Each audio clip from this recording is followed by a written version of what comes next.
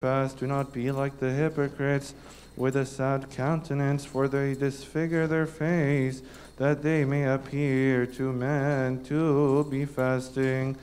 Assuredly I say to you, they have their reward.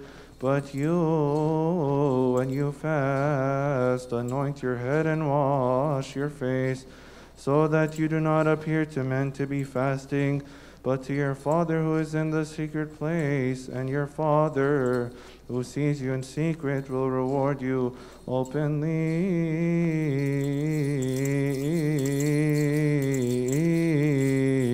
Glory be to God forever. All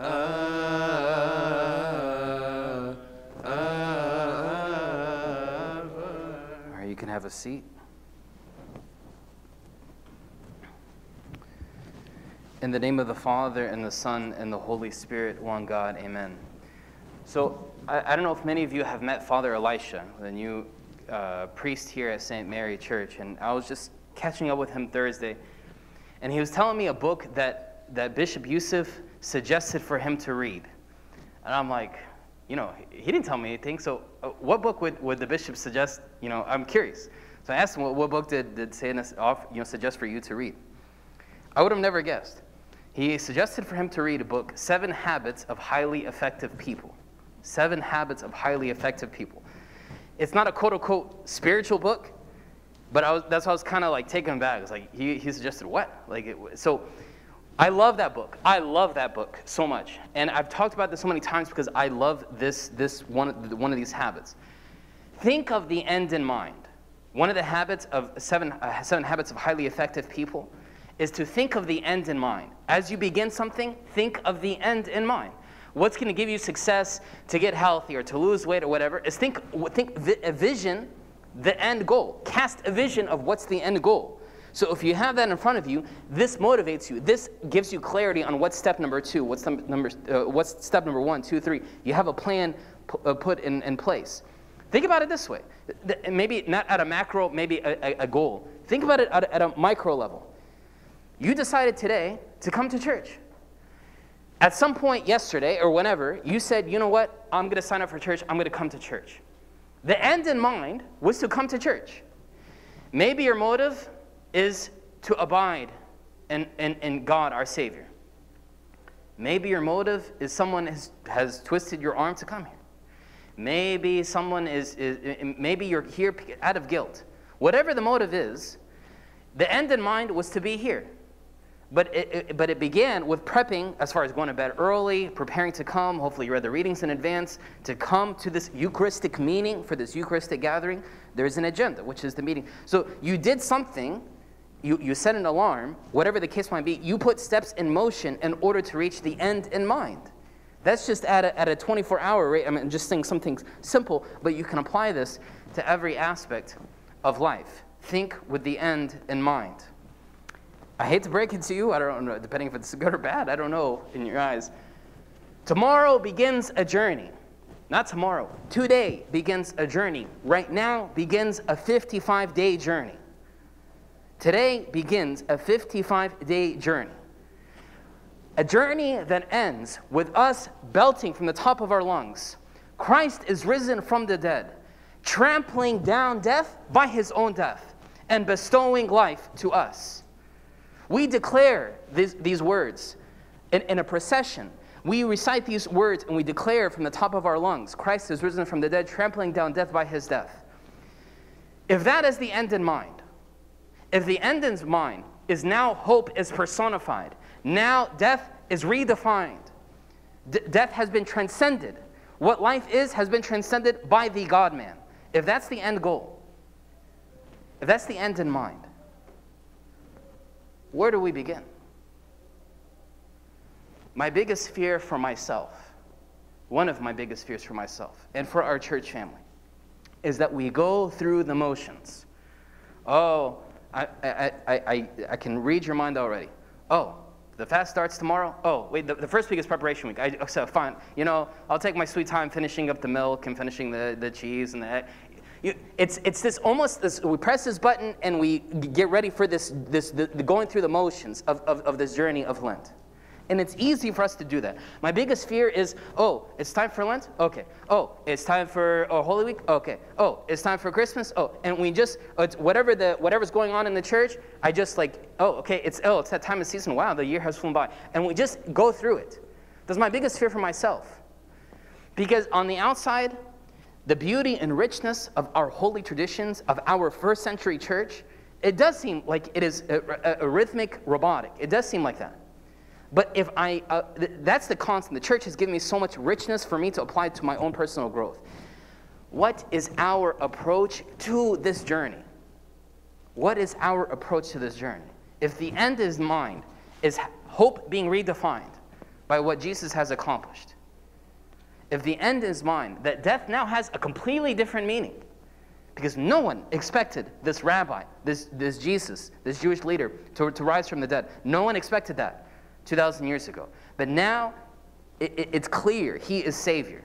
Now he is the personification of hope, of life, the fullness of life. That has been clearly made. If you and I want that in our life, is to hold on to hope, want to hold on to new life, wanting to put down some aspect of our life and put to death. If that's what we want, if that's the end in mind, where do we begin?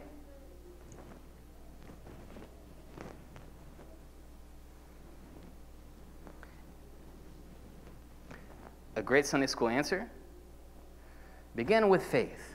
You should have faith. In today's Matins Gospel, you have faith as a mustard seed. Just have faith. Begin with trust. You can use those words synonymously. Faith and trust. Begin with trust. Yeah, I trust God. You trust God. If that wasn't the case, you wouldn't have woken up early. You would be sleeping in. You would be having breakfast right now. But you have some degree of trust in God. We make a mistake as Christians to think that trust or faith in God is a button. What do I mean by that? Is, yeah, I have faith in God. Boom. I have faith in God. Yeah, I have faith in God. If I ask you, do you have faith in God? You would say, yeah. It's not a yes or a no if you have faith in God or not. It's more than that. Faith in God is not a yes or a no. Do you have faith in God or not? Faith in God is asking, what is the next step? It's a muscle that is being built. Now the question is, do you have faith or not? Do you have that muscle or not? It's how are you growing in that trust? Okay, you have trust in God. Great. What does that look like day to day to you? What does that mean?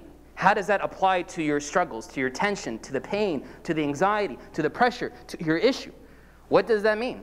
Okay, great. You have trust. You have faith. Now what? Is it, oh, yes, I have faith. I'm good. It's a little bit bigger than a mustard seed, so I'm golden. And that's it? It's what is next. Like if I say this room is warm. I don't know if it's warm or not. But let's say if it's warm. There's warm and there's warmer. There's degrees of the temperature. I can't just say the room is hot or cold. I can't just say that. But I can say, okay, is it warm or is it warmer? There's different degrees. When Father Elisha and I were hanging out on Thursday, we went to, one texted me saying, we're about to go somewhere, and he said, well, let's grab fried chicken before we go out. He felt he needed to have fried chicken before Lent. Like that was a must for him. So we went to Hattie B's, because it was my first time going to Hattie B's.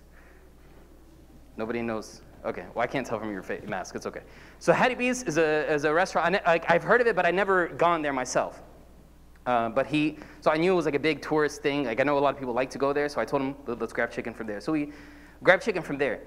But it's not, you don't choose, do you want mild or hot? You don't say, do you want your chicken spicy or not? It's not that. There's degrees. I can't just say, I want hot chicken. They're going to say, okay, what type? That's a really horrible example, but you get my point. Is faith is not just a button. Do I have faith or not? That's not the question. It's how am I moving? If it's there, if the prerequisite of yes, you have faith, which I'm assuming you are since you're here. If you have faith, what's the execution? What's the application? What's the next step once you have trust or once you have faith? There is a Coptic priest who was just recently canonized into the church named Father Bishoy Campbell, Saint Bishoy Campbell. He said these words: "Faith is the power that moves our ship through the raging sea of this world." Faith, again, faith is the power that moves our ship through the raging sea of this world. Trust, which transcends us. Trust which goes beyond materialism. Trust that goes beyond a person. Trust that goes beyond our status. Trust that goes beyond our followers. Trust that transcends that it empowers me to go through the raging sea of this world, through the pressure, through the anxiety, through the brokenness of this world, is my trust. And the question is, where do we lay our trust? Why I told you to pay special close attention today to the Catholic epistle. St. Peter, such a guy that loves to kind of speak and speak his mind. He addressed something very clear to us. And I want to make this as applicable to you and me that needs to be applied to today for this journey that begins tomorrow.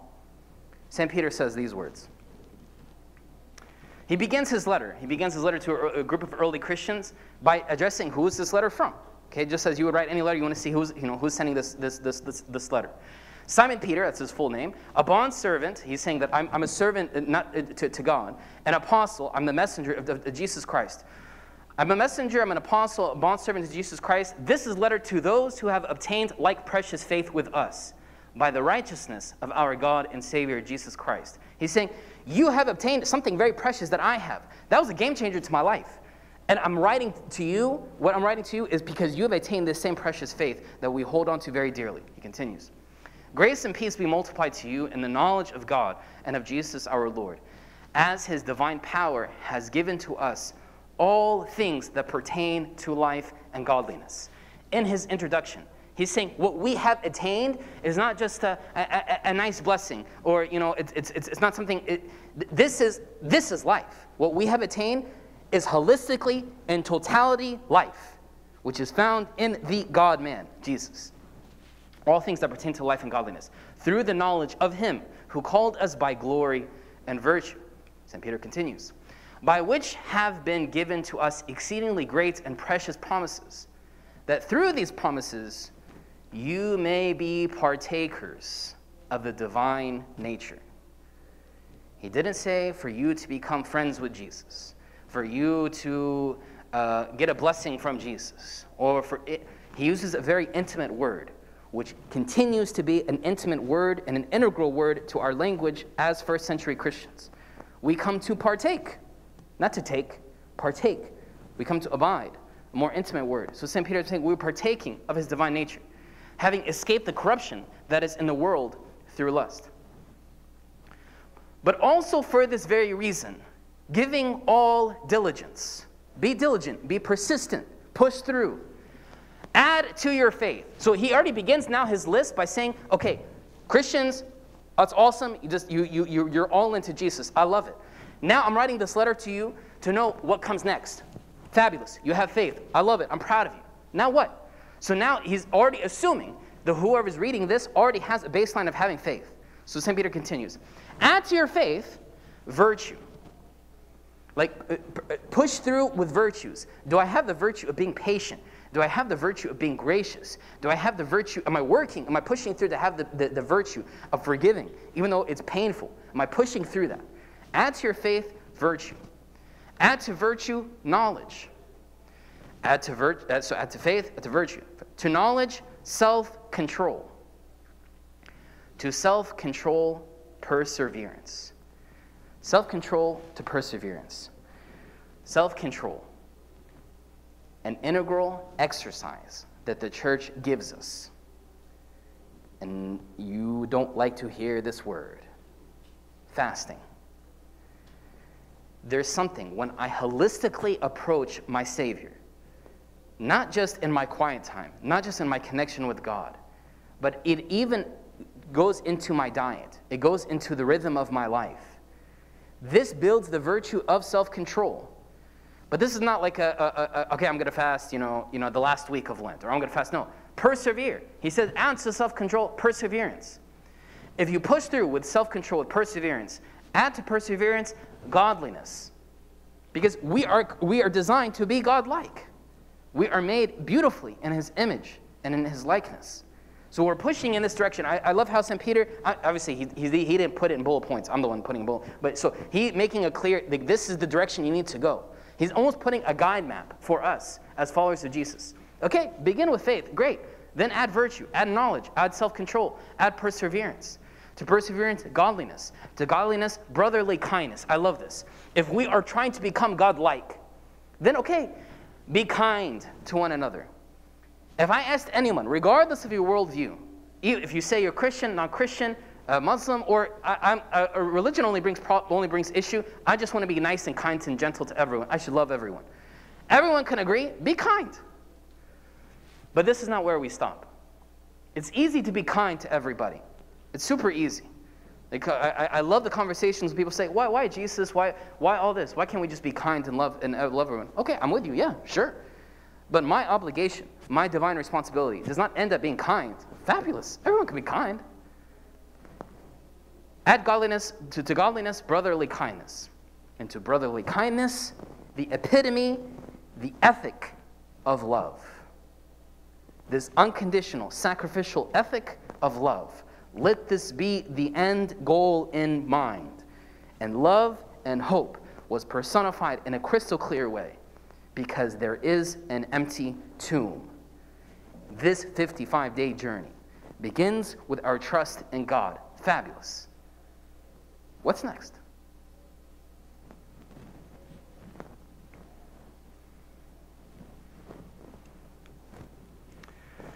St. Peter continues. For if these things are yours, he's like, if you're moving in this direction, if you have this game plan in front of you, if these things are you're pushing through from faith to virtue to self-knowledge, if it perseverance, self-control, if you're moving in this direction, if these things are yours and abound, you will be neither barren nor unfruitful in the knowledge of our Lord Jesus Christ.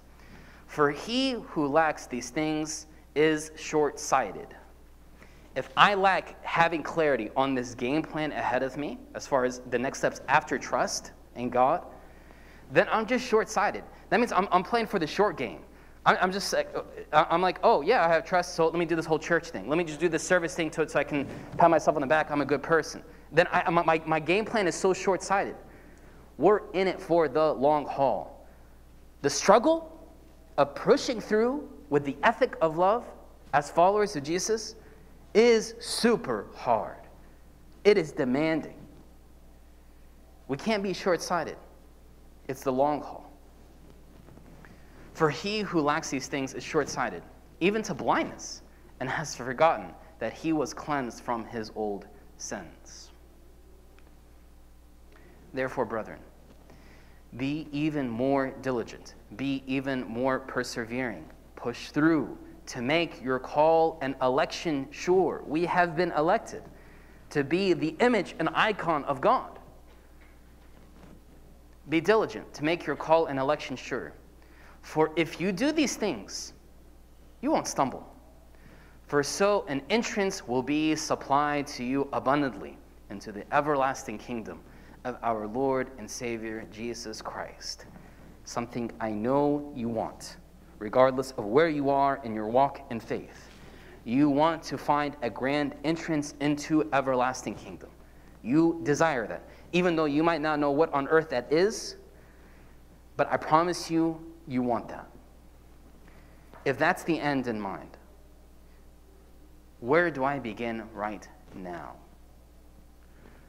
Maybe it's us asking, where is my faith? What do I trust? What gives me some ease? When the anxiety and pressure of this world, what gives me ease? Is it the stability of my job? Is it me refreshing my bank account to see how much is in there? Is it how many followers I got? Is it that things go well in this class, or whatever the case might be? What gives you ease, that you lean in, that you trust? What is that? Who is that? Maybe that's your first question. Maybe for some of you, you can say, yeah, I'm all in. I have faith, but when I'm really pushed, I feel like it's running thin. Ask yourself, what's the next step? If I go with this game plan that St. Peter clearly addressed and gave us a clear, I love it because it's so tangible, it's so applicable, it's like right in front of me. What do I need to do? It's not theoretical. What's my next step? what I love about our church is now as we begin this 55-day journey, the church is aiding us and holding our hand as a mom, basically. And this is why we titled the church with a female gender, because our mother is holding our hand, is guiding us. So our mother, the church, says, okay, you know what? If we're going to do this journey together, let's go all in. Let's modify some aspect of our diet. Let's modify some aspect of our morning routine. Let's make the most of this journey because we want to gain the most, having the end in mind. Another thing that the church gives us is the hymnology of the church. Now, if we're going to begin this journey, okay, how did Jesus handle pressure and issues that came his way, which you and I have tons of pressure around us all the time? If we look at the God-man, how he managed, how he approached the struggles, then I can apply that to my life as well. If he's the fullness of humanity and divinity, then there's something for me to gain. Fasting, okay. Prayer, okay. Don't overcomplicate it. If Jesus did it, let me give it a shot. If Jesus did it, let me give it a shot. Don't complicate it. The hymnology of the church, which is prayer put to music. From this moment, from after the gospel of this Sunday before the journey of Lent begins, the church, we will pray together. We will stand and pray together. The gospel response, in which the church wants to make it clear for us to understand that God is Father. That God is Father. And you will begin to see, beginning next weekend, in the hymnology of the church, that now we're beginning introspection. If we say the end goal is Christ is risen from the dead, if we're saying that's the end, that he has trampled down death, if that's the end goal, we're going to belt from the top of our lungs, if that's what we're going to say in 55 days, then what's the language now? If that's the language of the church then, what's the language now? It's saying that God is my Father. Blessed are those who have mercy and give to those who don't have what I have. That's the language in the hymnology. The church says, for us to say, I have sinned, so personal, so intimate, so introspective. I have sinned. Lord, there is no master without forgiveness. There's no servant without sin. More importantly, there's no master without forgiveness. It's introspective.